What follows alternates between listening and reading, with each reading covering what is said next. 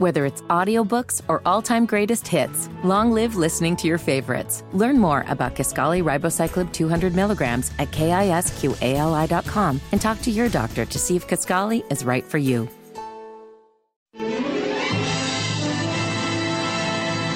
This is Saturday Night on the Circle on 93 WIBC.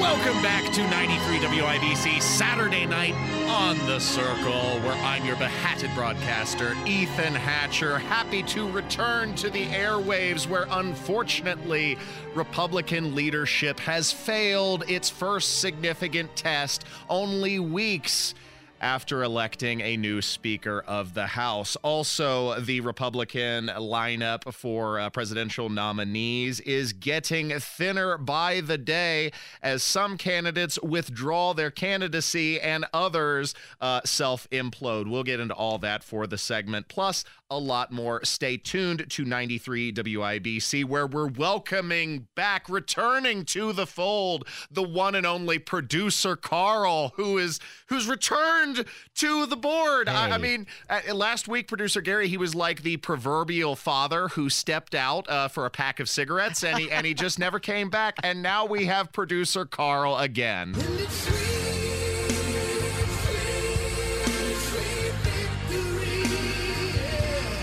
I'm so happy. You're sitting over there. You're like, just when I think I'm out, they pull me back in. They pull me back in. You're like an addiction. I can't give it up. You just can't quit me. No. Well, we're happy to have you back, producer Carl. Thank you. Boy, what a wonderful week to return, because we have lots of wacky shenanigans in Congress to cover, including the passing of a couple continuing resolutions.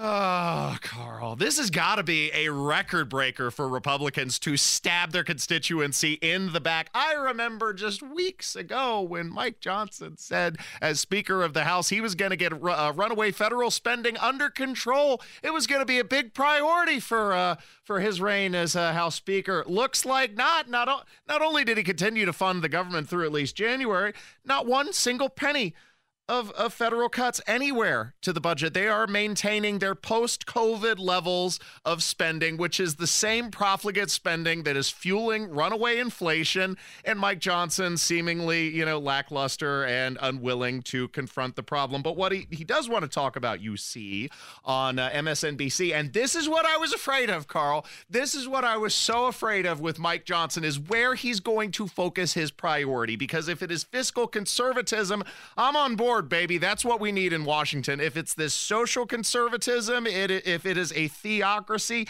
count me out. And this is what he had to say on MSNBC, where he doesn't think there's so much of a separation between church and state, you see. The separation of church and state is a misnomer. People misunderstand it. Of course, it comes from a phrase that was in a letter that Jefferson wrote. It's not in the Constitution. And what he was explaining is they did not want the government to encroach upon the church, not that they didn't want principles of faith to have influence on our public life. It was exactly the opposite. Move this man! All right, well, let's turn to this handy-dandy document that we have, which outlines the structure and function of our government. What do we call that? Oh, that's right, the U.S. Constitution. What am I holding in my hand, producer Carl? What am I physically holding?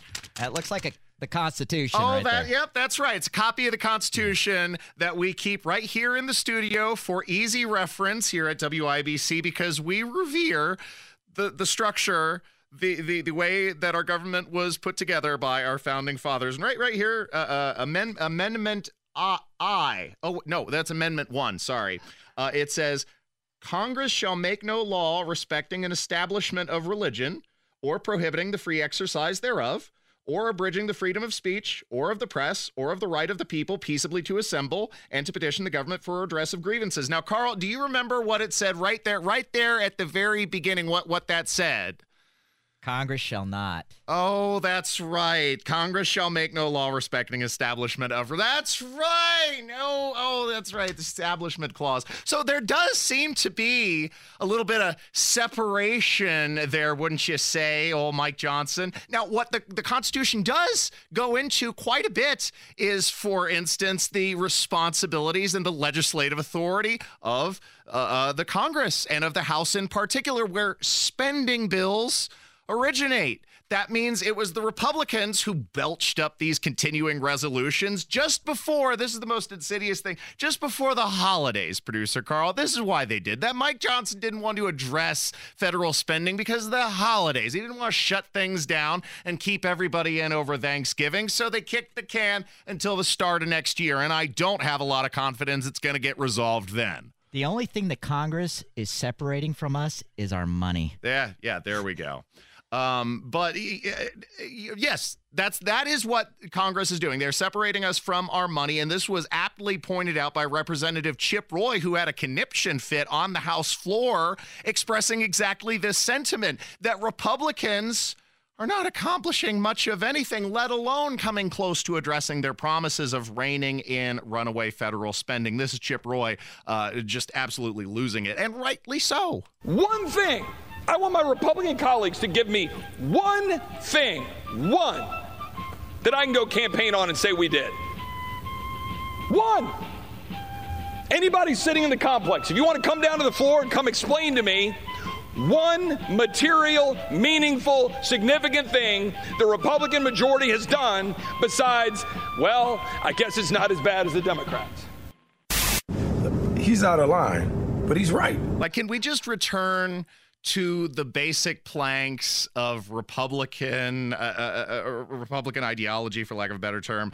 Limited government, individual freedom, constitutional values. Like, that's it. Low taxes, throw that in there. You know, these are the basis of the Republican Party, and we've lost our identity. Instead, we're focusing on these ridiculous things like Nikki Haley completely imploding her campaign, going after social media. Vivek rhymes with cake, successfully baited her into talking about social media and gave her enough rope that she hung herself, saying that now your private online interactions need to be brought into the public, and all of your social media accounts need to be publicly verified and identified in some sort of pseudo 1984 crap. Here's Nikki Haley. When I get into office, the first thing we have to do, social media accounts, social media companies, they have to show America their algorithms. Let us see why they're pushing what they're pushing. The second thing is every person on social media should be verified by their name. That's, first of all, it's a national security threat. When you do that, all of a sudden people have to stand by what they say, and it gets rid of the Russian bots, the Iranian bots, and the Chinese bots. And then you're going to get some civility when people know their name is next to what they say. Accountability. And they know their pastor and their family members going to see it.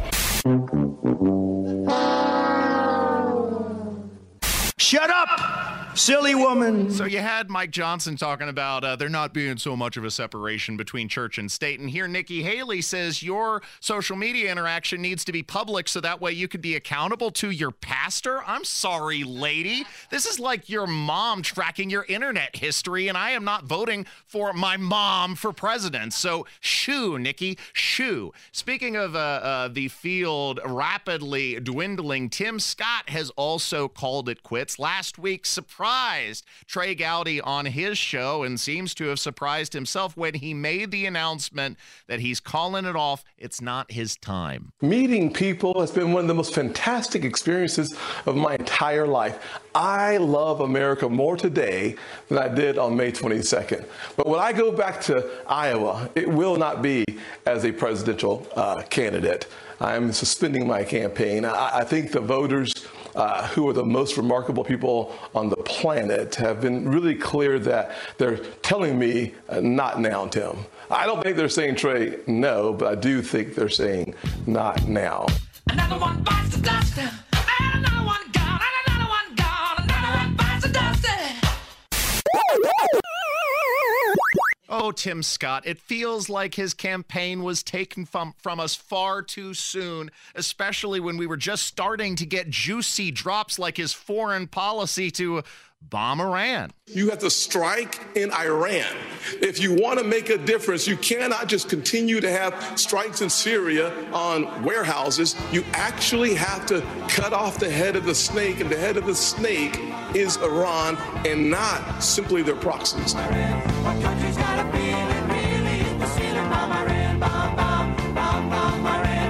Some people might be saying, oh, my gosh, killing, that's not godly. No, it's absolutely very godly. God dealt with evil the same way. You kill it, you put an end to it, and then you can live in peace. Oh, boy, here I go killing again. So ultimately, this is exactly what needs to happen if Republicans are going to successfully propose an alternative candidate to Donald Trump. It's important for the party to coalesce around a single alternative, because the last time in 2015, the options fractured the base and it sent Donald Trump propelling to an easy victory in the primaries, which he may already be well insurmountable due to his gigantic lead. But if there is going to be an alternative, then we need to figure this out relatively quickly. And Nikki Haley, Tim Scott, not doing the trick. Good riddance. Thanks for listening to Saturday Night on The Circle, where we've got a lot more content to come, so stay tuned. Whether it's audiobooks or all-time greatest hits, long live listening to your favorites. Learn more about Kisqali Ribociclib 200 milligrams at KISQALI.com and talk to your doctor to see if Kisqali is right for you. But you tell me over and over and over again, my friend, you don't believe we're on the eve of destruction. You're listening to Saturday Night on The Circle on 93 WIBC.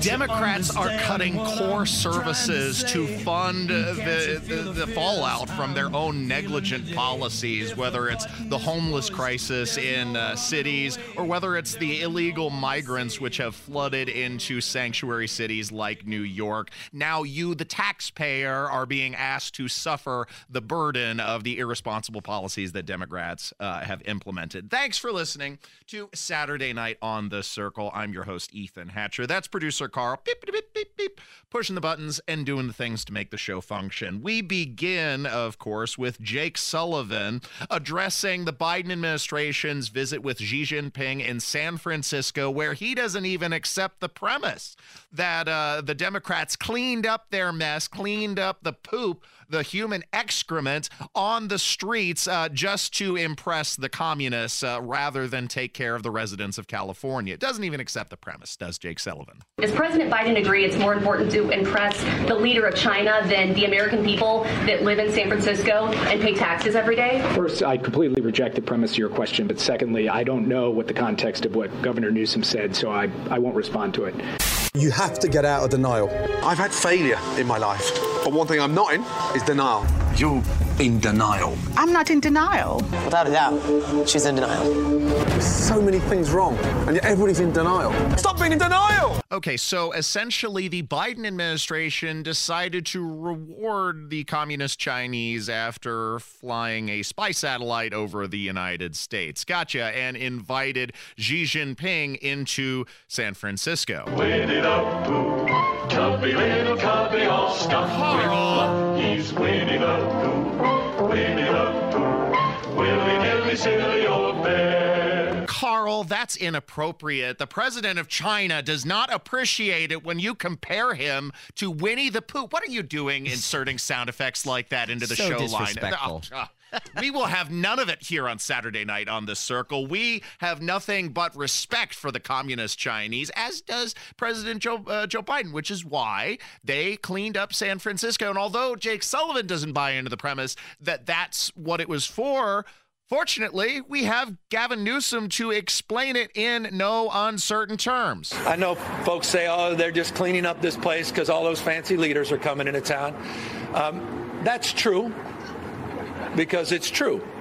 Oh. But it's also true for months and months and months prior to APEC. We've been having different conversations.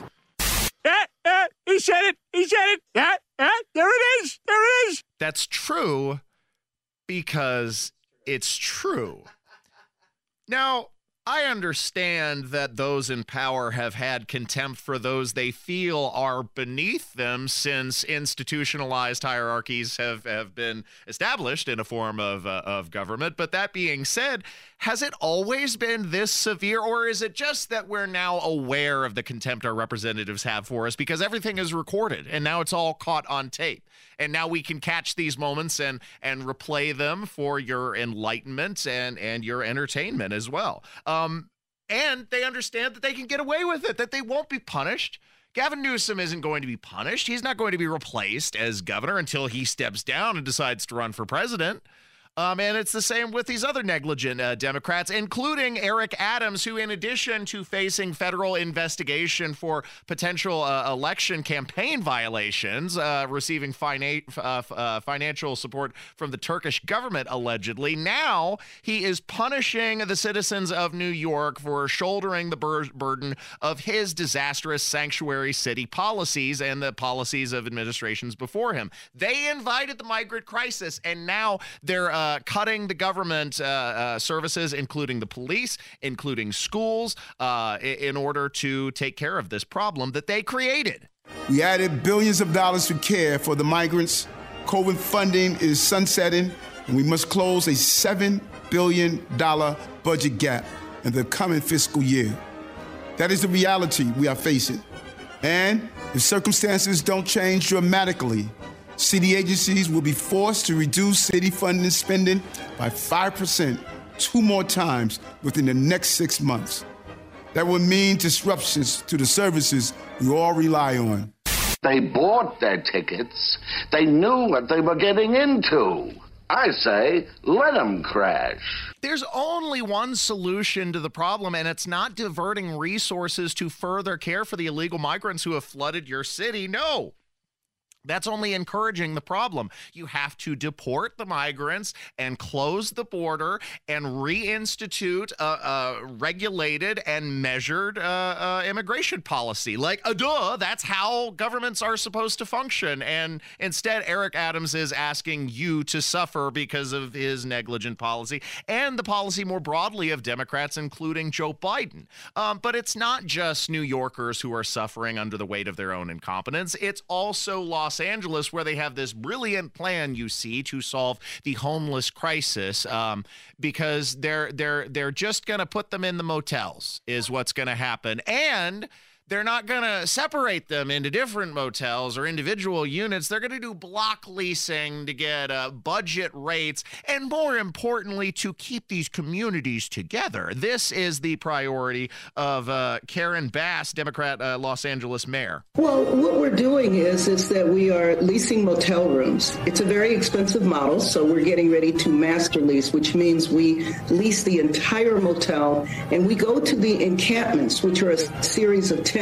And what I think the general public might not realize is that in order to survive on the street, people create communities. And so instead of splitting them up, we move the entire community inside. A community-based organization takes over and provides the services.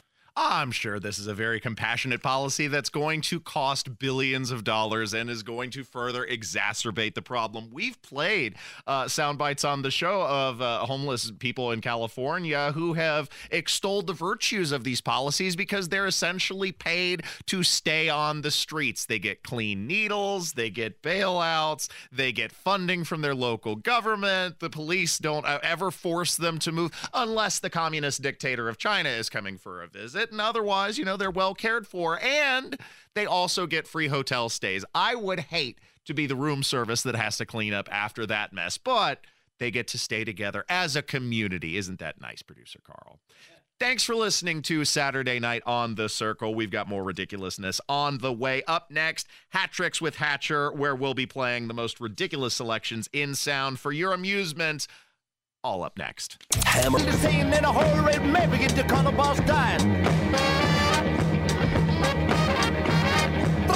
This is Saturday Night on the Circle on 93 WIPC.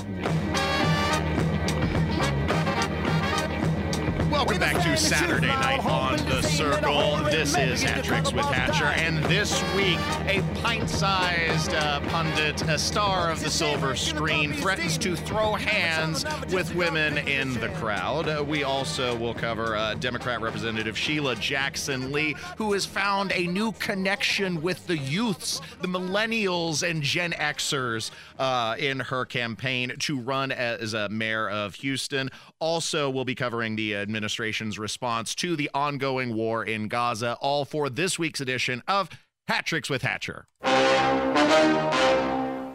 It's time for another one of Hatcher's Hat Tricks. The story you are about to see is true. The names have been changed to protect the innocent. You're listening to Saturday Night on the Circle, where I'm your host, Ethan Hatcher, and producer Carl. Beep, beep, beep, beep, beep, pushing the buttons and doing the things to make the show function. We begin this week with LeVar Burton. You may remember him from the PBS show Reading Rainbow, or from Star Trek Next Generation. He's been in a few things. Well, he was invited to replace Drew Barrymore as the host for the 2023 National Book Awards, and he started the award ceremony in a most curious way, threatening to throw hands with a certain group of women in the audience. Fortunately, they weren't present, but here was the moment. It genuinely means the world to me to join you all again on this stage to celebrate the importance of literature to our shared culture. Before we get going, are there any moms for liberty in the house? Moms for liberty? No? Good. Then hands will not need to be thrown tonight.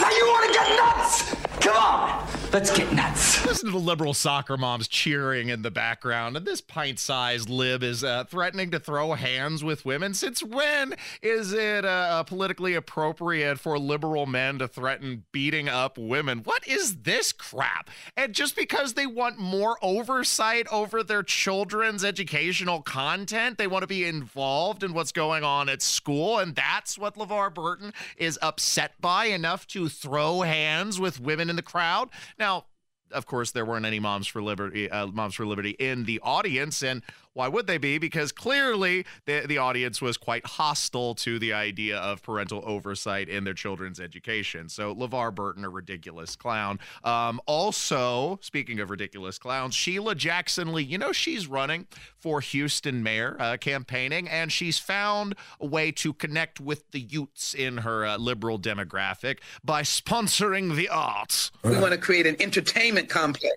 for film, for music, for theater, for the performing and visual arts. And when I say that in front of our Gen Z and millennials, they're ready to stay, and they're ready to help me build this city.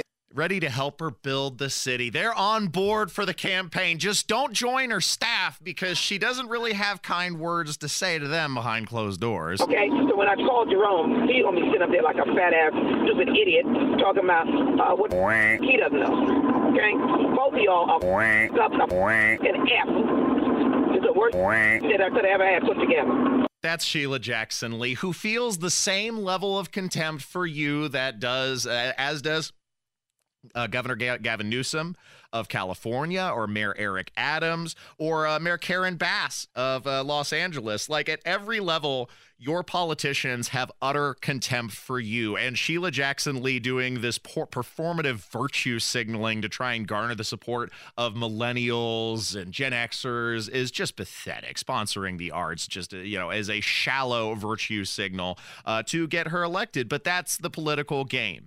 And in many instances, people are willing to reward bad behavior, unfortunately, it seems. Now, the administration is having to confront a problem with this wedge issue, a divide in their base, and the reality of the situation with how they are forced to deal with the Israeli conflict, because on the one hand, obviously bombing innocent civilians is untenable and unacceptable. But on the other hand, many of the Democrat base seems to support the carpet bombing of Jews and the genocide of the Jewish people from the river to the sea. Many of them support that kind of rhetoric. And so the administration is backed into these weird pretzels where they, call the conflict with Gaza like a complex situation because Hamas is sticking hostages and armaments in hospitals and making them targets, and then that is somehow, well, it's too complex to comment on. Like, of course, this is unacceptable. These are terrorists behaving despicably. It's not complex. That's the easiest thing in the world to call out. But Jake Sullivan can't find it within himself because of the quandary placed on the administration because of the divide from the base with the reality of the situation. What does the United States want to see done with Al-Shifa Hospital in particular and the Hamas facilities that you now point to open source intelligence saying lie under it? Well, your question points up the complexity of this conflict and the added burden that Israel is facing as it goes against murderous terrorists who continue to say their goal is the absolute destruction of the state of Israel. You're dealing with a terrorist organization, Hamas, that takes civilian hostages, including little children, that uses civilians as human shields, that uses civilian infrastructure, even hospitals, in the most cynical way possible. That is, as fighting positions, as military operations centers. And so Israel has to confront that while at the same time not wanting to go assaulting hospitals in firefights that could put innocent people who are getting life-saving medical care in the crossfire. It shouldn't be controversial to say that we don't negotiate with people who use hospitals and innocents as human shields. In fact, that was the United States policy for many years, not to negotiate with terrorists. To give in and accept a ceasefire under these circumstances is no less than to empower the bad behavior of Hamas and reward them for these tactics. It's not complicated. It just needs to be condemned and called out, and Israel needs to be empowered to handle the situation as they see fit. Like, it's their region of the world. The United States does not need to involve itself with world policing. The situation is not as complicated as Jake Sullivan would have you believe, but the administration is backed into this corner because of their radical base, and we'll cover that more in the next hour. The Democratic National Committee was rampaged this week as throngs of protesters broke in, and then police had to arrest some and remove them from the building. Turns out Democrats don't like it when they are occupied. They just want to occupy you. And the situation with Israel is, the administration has to admit, and there is no refuting, that the Hamas terrorists are using hospitals like pawns. They are using the hospitals as shields, and this was confirmed by the intelligence community, and it was affirmed by John Kirby.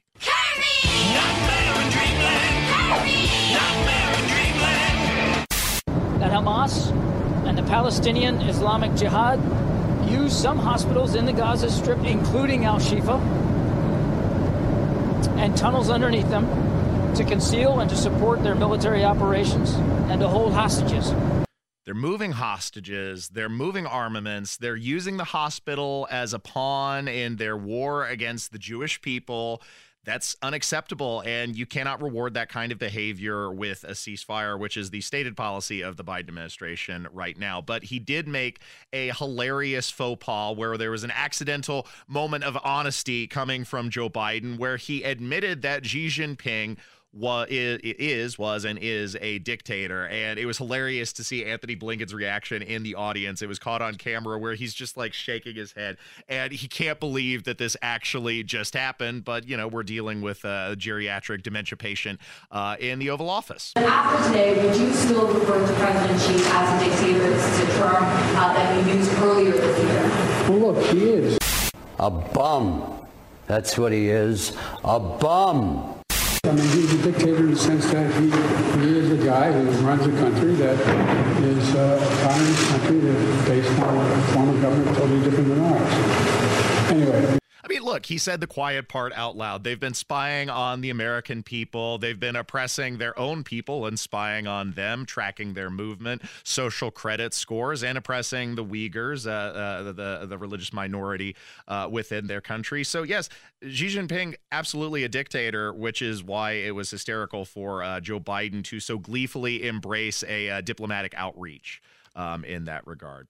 Thanks for listening to Saturday Night on the Circle. We've got a lot more to cover, including more people losing their minds on the airways. This time, it was a singer. It was a gospel singer, and we'll tell you about her little exchange in the air coming up next on Saturday Night on the Circle.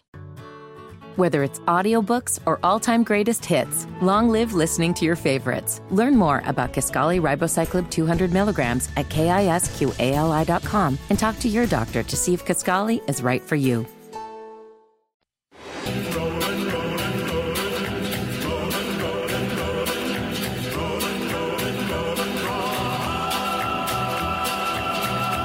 You're listening to Saturday Night on the Circle on 93 WIBC. Keep rolling. Welcome back to Saturday Night on the Circle. I'm your host, Ethan Hatcher. If you've missed a moment of the broadcast, you can catch the podcasts uploaded to WIBC.com as well as Saturday Night on the Circle.fireside.fm. Don't forget, you can always hop in the chat while we're streaming live on the YouTube feed. All right. So this happened on an airplane where a gospel singer was threatened with being kicked off a Delta flight because she refused to stop singing. Like, this is the most ridiculous thing I've ever heard of. Flying on an airplane is not that complicated. You get your ticket, you shut up, you sit down, you sit through the flight, and then you depart. Hopefully you pick up your baggage and it doesn't get lost in this, ridiculous maze of luggage. I've, occasionally had my bags delayed or diverted inadvertently from the airline when I have flown, but I've never encountered somebody who was singing on the plane, and this is what gospel singer Bobby Storm was doing, turning the airplane into her own personal stage, which it is not. I want to share this with you guys. I wanted to do it when I first got on the plane, but I was like, I haven't done this in a while. I've gotten to the next status, so... Are you able to be quiet? But they're enjoying it. So while we're sitting here, could I please... I'm not enjoying it. So I'm asking you, can you be quiet? Okay, well, fine, that's a yes or no answer, please. Am I going to go to jail if I don't? Can you please answer my question? Are you willing and able to be quiet right now? I'm doing what the Lord is telling me to do. I'm asking you a question, yes or no. I'm your flight leader. I need you to follow my instruction. Okay. My instructions... See, what I would be asking her right now, is the Lord with you right here? Can you see the Lord? Is he talking to you right now? Because it's one thing when you talk to the Lord. That's religion. When the Lord talks back to you, that's crazy. That's mental problem. Anyway, so she is, instead of interacting with the flight marshal like she should, she then starts directing to the other members of the passengers. To answer my question, are you able to be quiet? What do you guys think? I'm asking you, ma'am. I'm asking you guys. What do you guys think? Okay. If you're not able to follow my instruction, you will not be taking this flight. Okay. Are you able to be quiet? If that's the case, then that's fine. If you were the person in charge of it all. I'm your flight leader, yes. If you're the person in charge of it all, then that's fine. All right. Thank you. So I'll sing it on the low for y'all in the back, if that's okay. No! All right. So the song is called We Can't Forget 'Em. All right? And you can download it. I don't know the issue. No one else has ever had an issue, but it's... Father, I thank you for each day in my life. I realize... 'Cause I'd rather spend eternity eating shards of broken glass than spend one more minute with you. Can you imagine being trapped on a flight with this woman for hours in the air and she's singing next to you? She's claiming to have won a Grammy, which turned out not to have even been true. This lunatic is trying to turn the airplane into her own personal stage, and that's not what flight is for. This is ridiculous. Like, producer Carl, you're a bit of a world traveler. I see you uploading pictures all the time on your social media feeds of the places that you've been, world traveler that you are. Have you ever encountered this kind of lunacy on an airplane? No, but the question is she pretty? I mean, I could tolerate it a little more. There's no level of hotness that would make that worth it, Carl, to listen to this screeching. I mean, for the hours. Singing's better than a screaming baby. Not by much. I'd say they're in the same category, and at least the baby can't control themselves, and this woman should be able to. She's a grown-ass adult. Keep that to yourself. Take the singing to the shower. Lots of people sing in the shower. You don't sing on the airplane. That's not what airplanes are for. Oh, my goodness. And I don't know what's going on because it seems like these kind of fiascos have been happening with increasing frequency. Of course, you had the lunatic, that MFer isn't real, having her interaction and being asked to leave the plane. Evidently, that drama unfolded again recently. It was a different flight and a different woman also hallucinating and claiming that someone at the back of the plane wasn't real. So I don't know what's going on.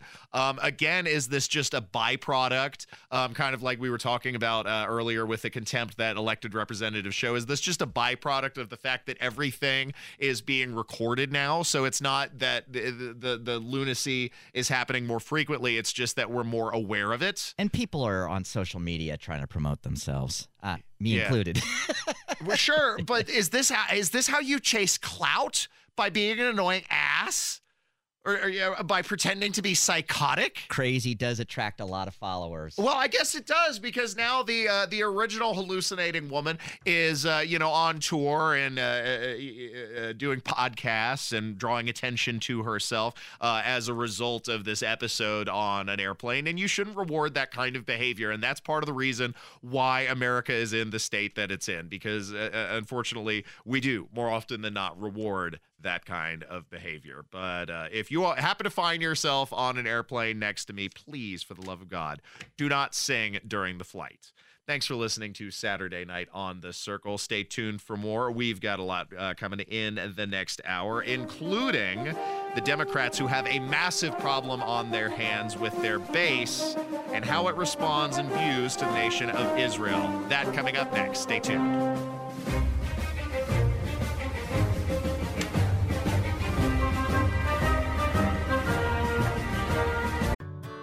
Whether it's audiobooks or all-time greatest hits, long live listening to your favorites. Learn more about Kisqali Ribociclib 200 milligrams at KISQALI.com and talk to your doctor to see if Kisqali is right for you.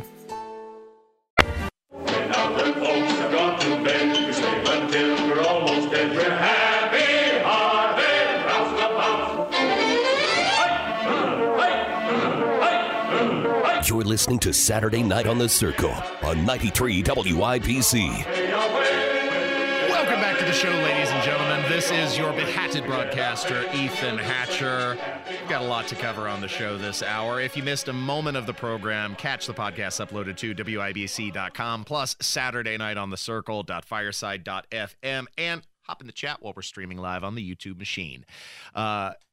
Also, producer Carl is on the board, pushing the buttons and doing the things to make the show function. This segment, I wanted to begin with the Democrats who have a severe problem on their hands, the disconnect between reality and their base. Because, of course, since the conflict was instigated in Israel by Hamas murdering more than 1,300 civilians, including beheading babies and burning innocents alive, literally parachuting into neighborhoods and attacking unprovoked. Well, since that has happened, many on the left have deemed Israel somehow the aggressor of the situation for responding with like force and going after the Hamas terrorists. They will have none of it, you see. They demand a ceasefire, a two-state solution, which is their thin veneer for excusing the genocidal aspirations of Hamas, who chant from the river to the sea, which is a mantra that you hear repeated at some of these DNC protests, these Democratic protests. At the DNC building in Washington, D.C., it was actually overrun this week by protesters who were rioting on the premises and who occupied the building to voice their opposition for the administration's very tepid support of the Israelis' defense of their own national sovereignty. I mean, these people are nuts. We're outside the DNC. We're outside the Democratic Party headquarters because this party claims to be on the side of life and peace and equality. And we're saying that we want them to live up to their values and oppose this horrific war and call for a ceasefire now.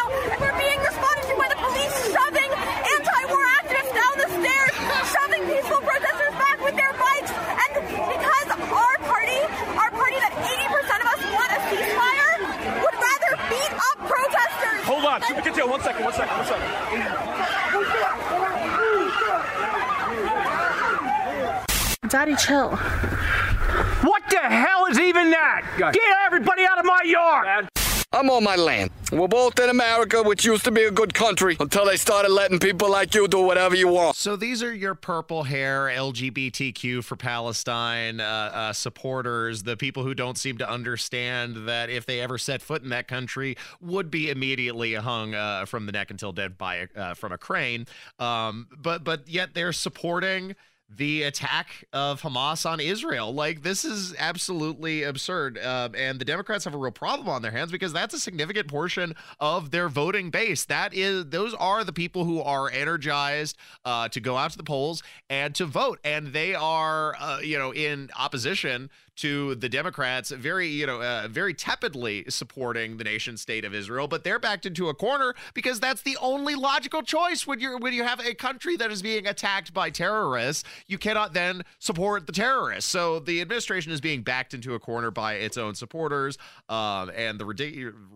ridiculous displays that they have, like we had just here on Monument Circle earlier, some more protesters who were exercising their First Amendment rights to support the murder of Jews, congregating on the steps of Monument Circle just earlier today. And this is happening. It's happened in London. It's happened in New York, where you have many of these Democrat voters gathering in large numbers to oppose the administration's very tepid against support of Israel. And even then, the administration is oftentimes caving in a limited way to the demands of these protesters by supporting and calling for a ceasefire, which would reward the murderous aspirations of these terrorists. Like, that's a win for them. When the ceasefire starts, it is a win for the Hamas terrorists. But it's not limited to Hamas terrorists that these Democrat voters show their support. There's also this trend on TikTok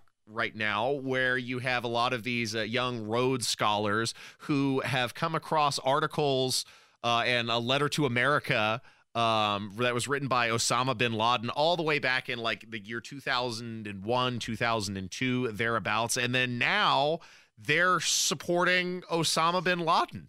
But I'm not about to sit here and act like he's just the worst person in the world when America has literally been terrorizing people since the beginning of history. America is literally built on terrorizing people. When what's his name? Whatever the guy's name is that discovered America and found the land, he lied. It's been a lie. Everything's a lie. And it's like, I'm not gonna, like, put yourself in their shoes. Put yourself in their shoes. 3,000 people died during 9/11. 3,000 people. 3,000. Compared to the millions that Americans have killed in Palestine? Just when I think you couldn't possibly be any dumber, you go and do something like this. And totally redeem yourself. Of course, when you foster widespread animosity for the country, this is the natural result. This is the product of the Democrats' vine. And these people, their vote counts the same as yours. The folks that have sympathy for Osama bin Laden killing 3,000 Americans. And of course, those folks have sympathy for the Hamas terrorists who killed 1,300 Israeli citizens in their own 9/11 attack, including Jamal Bowman, who continues to call for a ceasefire, which he claims is the definition of Judaism. It is deeply Jewish to call for a ceasefire. And I've heard what was said here this evening before, that by me calling for a ceasefire with my colleagues and centering humanity, I am uplifting deeply what it actually means to be Jewish. Because I'm centering the way in which God wants us to live with each other. So I feel grateful to be standing here.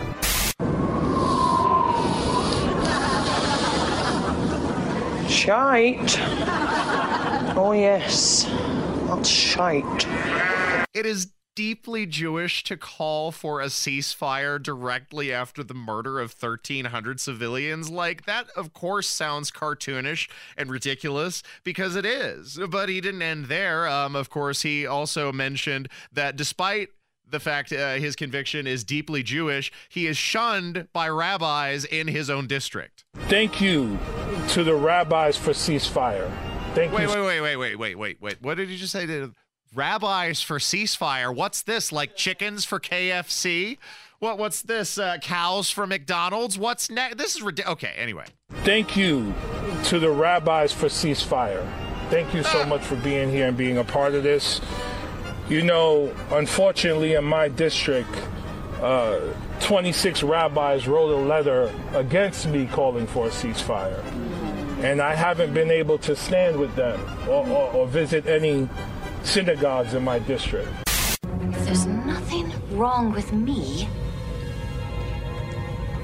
maybe there's something wrong with the universe. It's so strange that this deeply Jewish position is being unilaterally shunned by Jews in my own district. I just don't understand Jamal Bowman. But, you know, you expect that from a guy who would confuse the fire alarm with the door handle. Of course, he's going to have these kinds of mix-ups where he thinks his position is deeply Jewish, and yet no Jew in his district supports it. Go figure. Thanks for listening to Saturday Night on The Circle. Before we close off this segment, Karine Jean-Pierre weighing in on the disconnect between the administration and the base, which is showing their support for Hamas terrorists overseas. And, you know, she just chalks that up to differences within the party. Some Democrats, particularly in and around the squad, have openly disagreed with the president for being too supportive of Israel. There's also been some grassroots groups that back the president and are now indicating that this could be a deal breaker for them. Is the president worried that this will continue to be a wedge issue within the party? And why can't he get his fellow Democrats on the same page on this issue? So look, you know, in our party, there's going to be various range of agreements and disagreements, and that's the way it is, right? That's the way she goes. That's the way she goes? That's right. It's the way she goes. Sometimes she goes, sometimes it doesn't. She didn't go. It's the way she goes. There's a range of agreement and disagreement within the party, you understand. There are those who feel it's inappropriate and unacceptable for terrorists to murder civilians and behead babies and rape women, and there are those who think that's an adequate tactic to handle the colonization by the Israelis, and so they support Hamas terrorists. Like, you know, there's room for disagreement but between those two crowds. Thanks for listening to 93 at WIBC. Boy, the Democrats have a real mess on their hands coming up before the 2024 election cycle. Thanks for listening to the show. Stay tuned for more on 93 WIBC. Every town has its ups and downs. Sometimes ups. You're listening to Saturday Night on the Circle on 93 WIBC. But not in Nottingham. Welcome back to Saturday Night on the Circle, where President Joe Biden is facing a lot of pressure internally and externally with developments around the nation, including, of course, the supply chain shortages, the ongoing pressure from inflation and increasing prices for general commodities, and the ongoing increasing oil prices, many of these issues, and geopolitical conflicts with China spying on us, and the conflicts in Ukraine, and now with Israel and Hamas, the Palestinian terrorist group. Lots going on for the administration to be concerned with, but they let you know what their top priority is. And guess what, Producer Carl? It's none of those things. None of those things make the list. Instead, what the Biden administration thinks is really important to focus on is climate change, and specifically money for the climate financing. That's our priority here. We contributed a lot here in the United States over the last 300 years. That's why I'm working with our Congress to dramatically increase international climate financing. And this year, the world is on track to meet the climate finance pledge that we made under the Paris Agreement of $100 billion collectively. I've also asked Congress for another $25 billion to strengthen the role of the multilateral development banks. Money, please. Oh, no, there's no money. Oh, okay. That's fine. I'll just destroy this office. Hey! Money, please! Money, please. Ben, give her some money. It's easier. So this is exactly why we can't get inflation under control, because you have profligate spending from the administration on every little goody project they can think of, including climate financing. And when you print money like it's going out of style, of course, that results in precipitous inflation that is now being drastically attempted to stamp down by the Federal Reserve, who's increasing interest rates that's squeezing the homeowners market. Like this tinkering with the economy is disastrous for the average American, and Joe Biden's priorities are frankly screwed up. More money for climate financing, and that's the dirty little secret here, because throwing money has never solved a climate problem. In fact, we have more climate spending than ever before, and yet it seems that this climate crisis is nowhere close to being abated, much like the pharmacies and the COVID-19 at the height of the pandemic, because they were being rewarded through the vaccines for having a crisis at hand. By increasing the climate funding, these scientists have every reason in the world to continue sounding the alarm on the so-called climate crisis, because they are being financially rewarded. It comes down to the finances, as was reiterated by another administration official. This is Brendan Mallory, who goes on to explain what these climate resources are actually all about. And it has nothing to do with the climate. Ultimately, this has to do with redistribution of wealth. And if you don't believe me, listen to the administration explain it to you in no uncertain terms. For the first time, the federal government has committed that 40% of the overall benefits of certain investments will flow to disadvantaged communities that are marginalized, have suffered from underinvestment, and are overburdened by pollution. That's what President Biden calls the Justice 40 initiative. From energy, clean energy and clean transit, to affordable and sustainable housing, to resilience and restoration, we're embedding environmental justice principles into the DNA of federal agencies and directing billions of dollars to where they are needed most. We're in money. Come on, money. Taxes!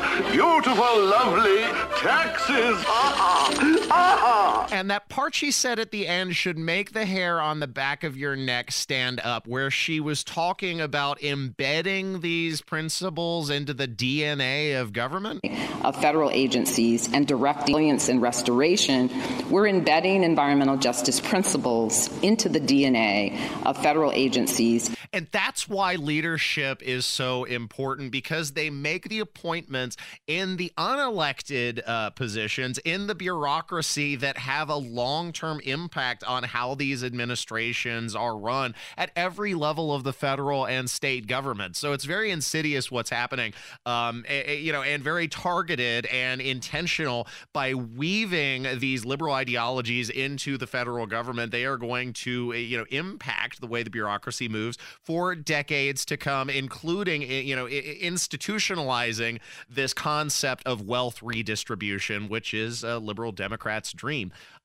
Speaking of redistributing wealth, though, talking about a little bit more what's going on abroad, you have the ongoing conflict with Israel, with Ukraine, and what's been happening is proxy attacks from Iranian-backed groups against American troops in the Middle East, as well as helping to fund Hamas, and the administration continuing to throw gasoline on the fire by allowing Iraq to purchase energy resources from Iran to the tune of, I think it was something like $10 billion. And Matt Miller, spokesman for the State Department, can't refute the idea that by giving these resources to Iran, they are freeing up other resources to continue endangering the lives of American troops through proxy attacks and Israeli citizens through backing Hamas. This money is going to be able to be used by Iran, and that when they do use it, and they use $1 million to buy medicine of this money, that frees up another $1 million that they would have had to spend on this, without the sanctions waiver. I understand, and they can use that. I understand the argument. I don't agree with it, and here's why. If they were sitting on that $1 million, they would use it for their destabilizing activities to fund terrorism and deny medicine to their people. That's the point I'm making. And so to approve $1 million of, say, medical transactions to benefit the Iranian people, we believe those are benefits to the Iranian people that they would not have otherwise gotten. So it's just a lost cause, then? You're just saying that they're going to destabilizing activities regardless of whether you give them the waiver or not. I think they have shown that they are going to conduct destabilizing activities. Establishment, you always know what's best. You suck! Learn the rules! How gross is that for the administration to admit on tape they understand the mentality of Iran, who would be willing to deny their citizens resources in order so they can fund attacks on American citizens, American troops, and Israeli citizens? Like, what is this? Well, you see, if they had $1 million, they'd be spending that to endanger the world anyway. So by giving $1 million to the Iranian people, we're not really helping fund terrorism abroad. We're just benefiting the Iranian people for humanitarian purposes, something the administration is sticking by, that these resources they're freeing up for Iran are for humanitarian purposes only. Is there any concern about the potential optics of, I guess, extending a sanctions waiver while Iranian proxy groups are attacking U.S. assets in the Middle East? We don't worry about optics. We're worried about reality. And the reality is that these funds, as I said, can only be used for humanitarian and other non-sanctionable purposes. Wait, what do you say there at the end? And other non-sanctionable purposes.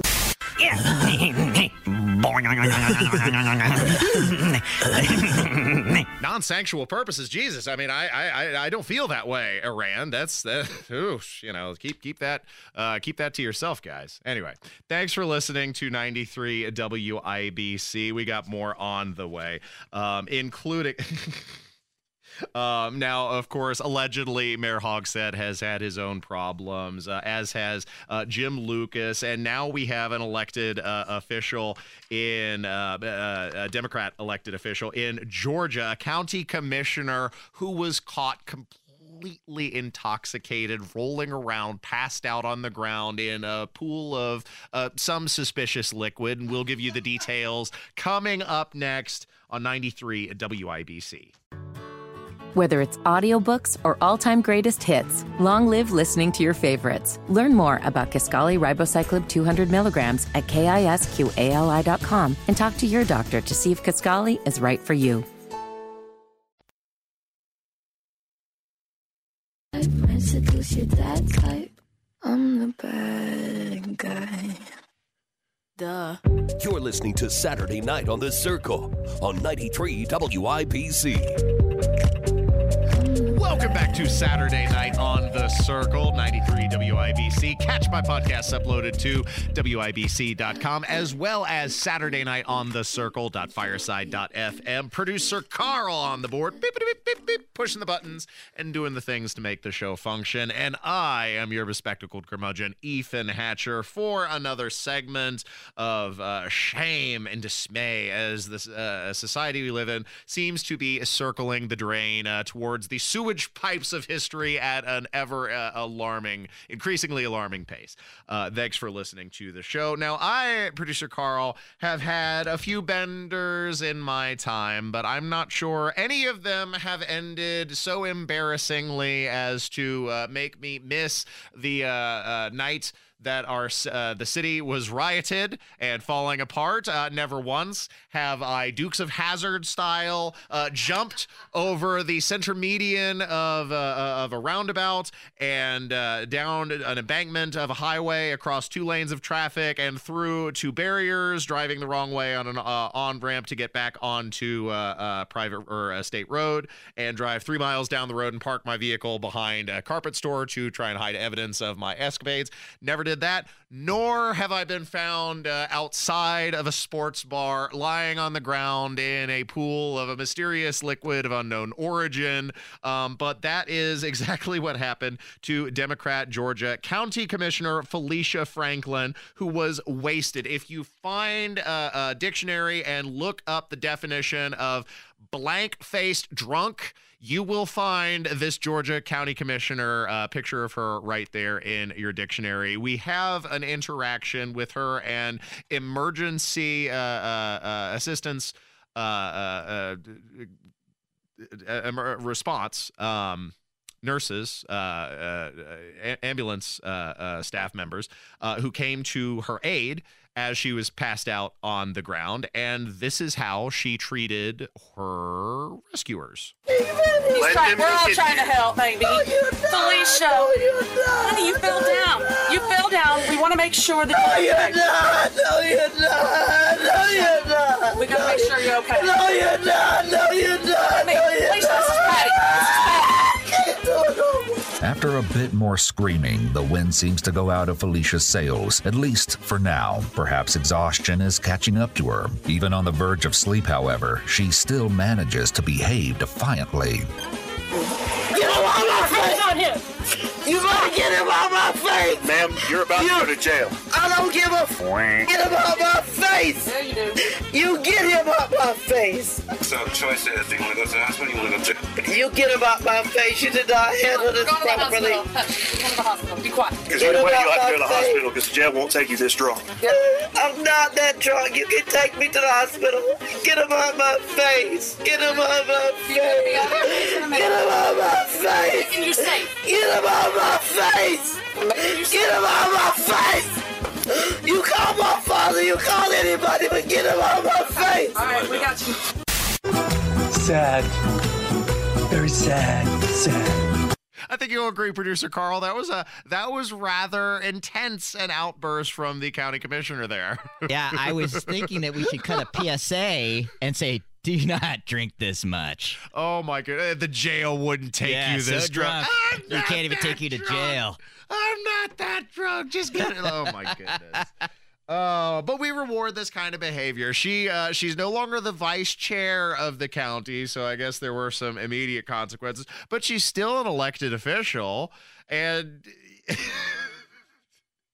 and who knows? It's possible she may resign, or she may serve out and fulfill her term and not run for re-election. But it's also incredibly likely that the voters would continue to support her in spite of this behavior, because that's just the kind of society that we are living in right now. And I think it was hilarious. Like again, we keep running into like, is this kind of ridiculousness happening more frequently, or is it just the fact that everything is on camera these days? Because we wouldn't know the details of Felicia Franklin's interactions if it wasn't for the insistence of many liberals, thank goodness, for body cameras on emergency responders. And thank goodness they do have the body cameras, because now we are privy to these kind of interactions, and we can see on a daily basis what we task these individuals to put up with in their jobs and taking care of these members of society.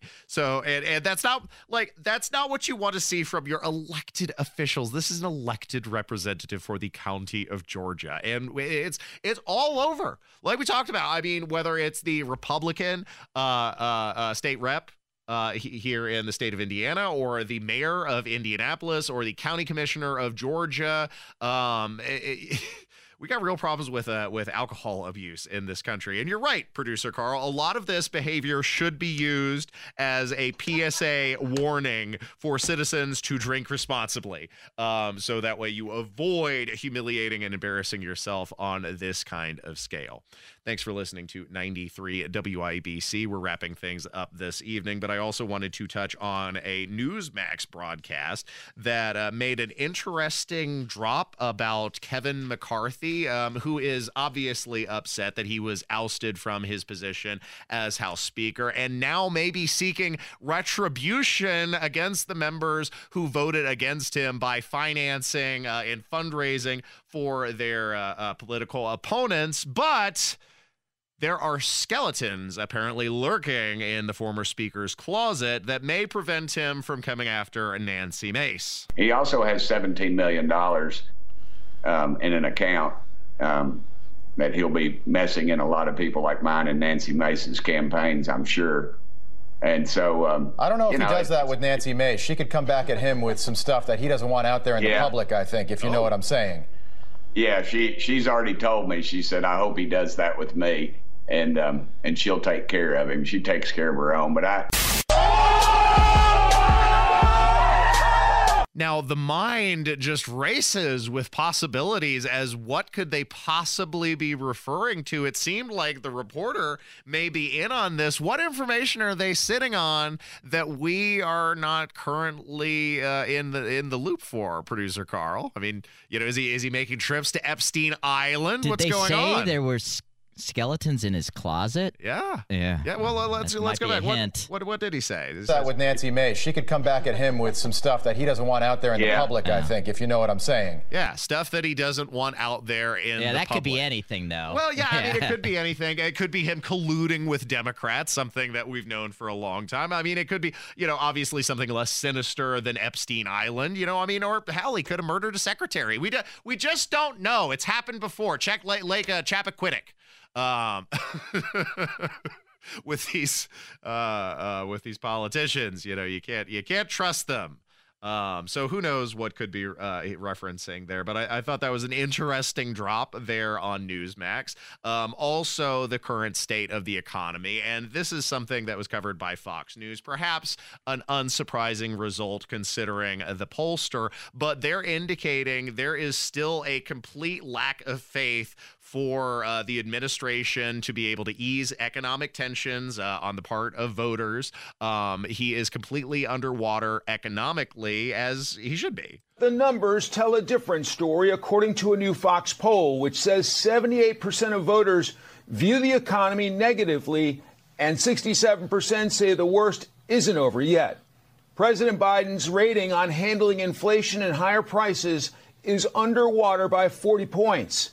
The new survey reveals Republicans are seen as better able to handle top voter concerns, such as inflation and safety-related issues like crime, national security, and terrorism. All anyone has to do is ask themselves, are you better off now than you were 4 or maybe 5 with the pandemic years ago? The answer resoundingly is no. We have not rebounded from the pandemic. In many ways, it's the same pressures are here. They've just normalized because we've become accustomed to them. The outrageous grocery bills are here to stay. The prices have not gone down. The consumer index has continued to raise, and although gas has fallen from its highest highs, it remains significantly higher than it was when President Trump was still in office because of the disastrous policies that Joe Biden has implemented that are hostile to energy production here in the United States. Now, of course, the issues where Democrats polled strongest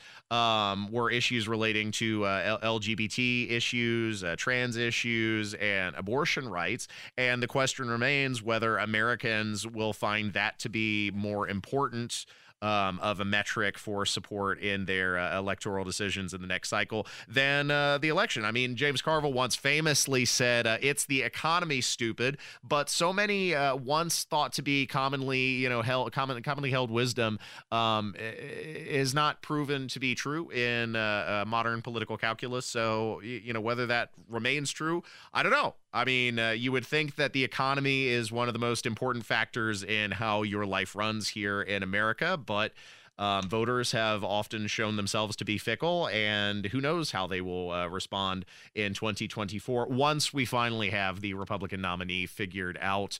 We'll see how that unfolds. Thanks for listening to 93 WIBC. Wrapping things up. Coming up next, so stay tuned to Saturday Night on The Circle.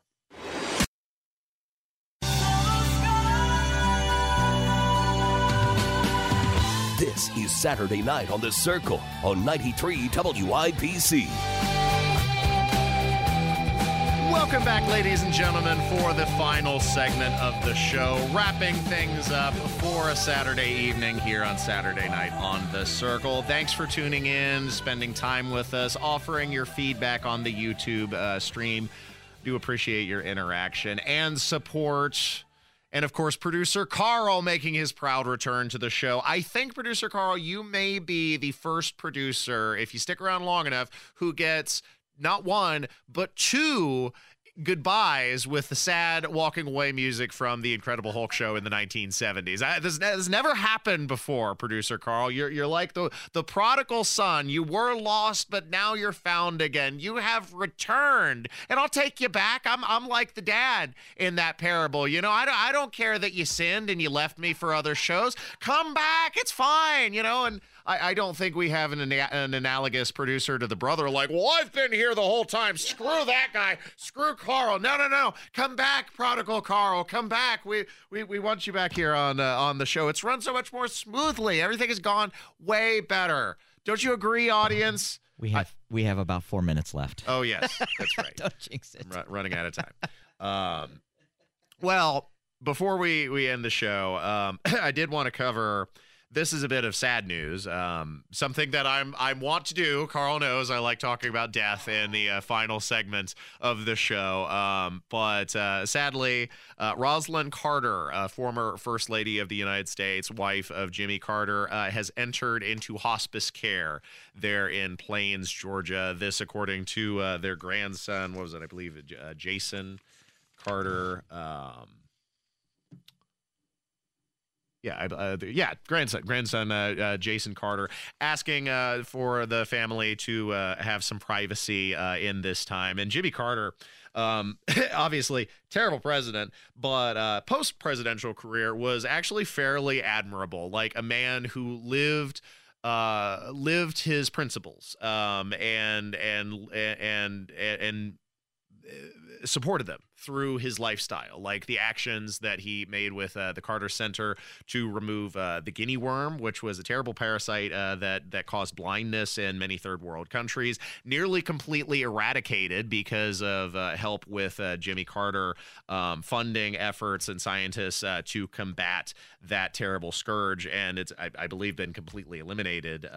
His work with Habitat for Humanity, and as much as we talk about limited government and providing an alternative to the welfare state, few people do as much as Jimmy Carter did to provide that community support at the ground level. Like, not a good president at all, but a fantastic post-presidential career, and now life is winding up for both of them. I actually got to meet you'll like this since you're a traveler as well, producer Carl. Got to meet President Carter on a couple different occasions. I used to have a friend in college who was very interested in meeting a whole panoply of political figures. We went and got our photos taken and autographs and met different political figures from presidential administrations in recent history and former presidents, including tried to get our photo with former President George Bush, but he was a little bit hard to get to because of his advanced age. Jimmy Carter, on the other hand, extremely friendly. He used to teach Sunday school at Maranatha Baptist Church there in Plains, Georgia. And even as an atheist, I sat in polite attendance for his Sunday school teaching. And Jimmy Carter, again, not really a good politician or president, but a fantastic human being in his post-presidential career. Unfortunately, that is all the time we have, ladies and gentlemen. And so I leave you with my parting words of wisdom, as always, wherever you are, whoever you're with, whatever you're doing. Remember that life is a state of mind. And I'll see you next week on 93 WIBC.